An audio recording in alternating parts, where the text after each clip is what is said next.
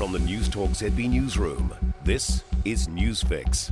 Good afternoon, I'm Jodie Gill and this is your afternoon Newsfix for Friday the 10th of June.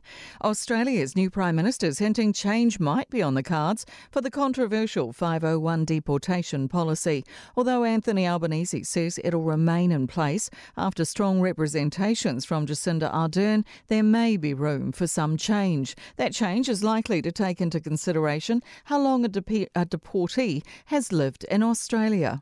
The Prime Minister has been very forceful in her views. We will work through some of those issues. We'll have a ministerial meeting, a leaders' meeting coming next month.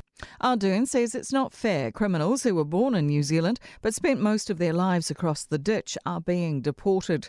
And with topics like 501 deportations, climate change and the Ukraine on the agenda, Ardern says it's a good time to have an ally. We've really appreciated this opportunity, the chance to catch up. I've never seen a time where it is more important to have friends than it is now. Police are looking at more than 4,000 firearms licence documents stolen from the former Auckland Central Police Station. The crime came to light when an unrelated search in Mount Albert uncovered police documents and expired pepper spray. Shannon Johnstone has more.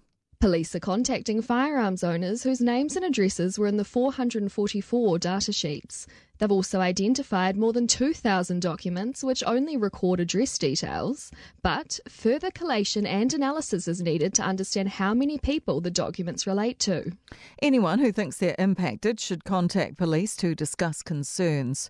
Renewed focus on the number of undiagnosed breast cancers. It comes as Coast Radio host Lorna Sabritsky reveals she's been diagnosed with breast cancer a second time following a mammogram that should have happened in December. Breast Cancer Foundation's Arlene Rayner says the backlog of mammograms is sitting at about 47,000. The information that we're getting now is women aren't making appointments. It's fallen off their to-do list, and so there is capacity within some areas.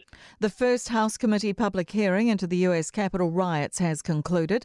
On January 6 last year, a mob of Donald Trump supporters stormed the building, seeking to overturn his defeat in the 2020 presidential election.